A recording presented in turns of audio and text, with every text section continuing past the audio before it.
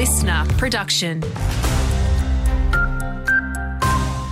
Hello, Cherie Coleman here. Police have charged a man with being an accessory after the fact to murder after the body of a 43-year-old man was found at the front of a home in Kendall last week.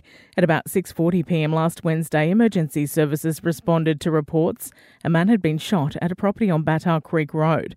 Officers will allege that a group of men were seen driving away from the location after the shooting. They arrested a 39-year-old man after a vehicle stop on the Pacific Highway at Nabiac on Saturday. Investigations are continuing. The federal and state governments are working together to eradicate a new fire ant infestation. It comes after 3 nests were found on our side of the border at the weekend at South Murwillumbah.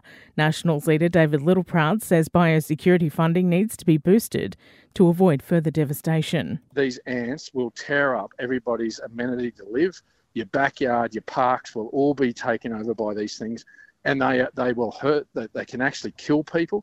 So it's important that we actually spend the money, eradicate. The public are having their say today as an inquiry into healthcare funding kicks off from 10am.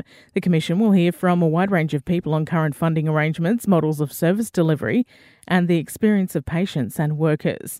And it looks likely that a world record was broken in Port Macquarie over the weekend, although organisers are awaiting official confirmation.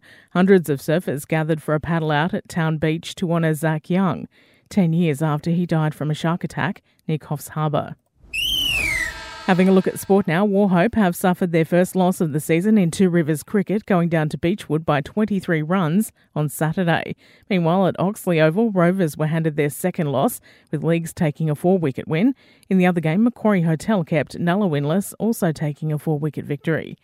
And in the Women's Big Bash, Coffs cricket star Annika Leroyd and the Sydney Thunder have gone down to the Sixers in the Sydney Smash by 9 wickets, but not before they qualified for the finals. The girls in lime green will travel to Perth now to take on the Brisbane Heat in tomorrow's Eliminator.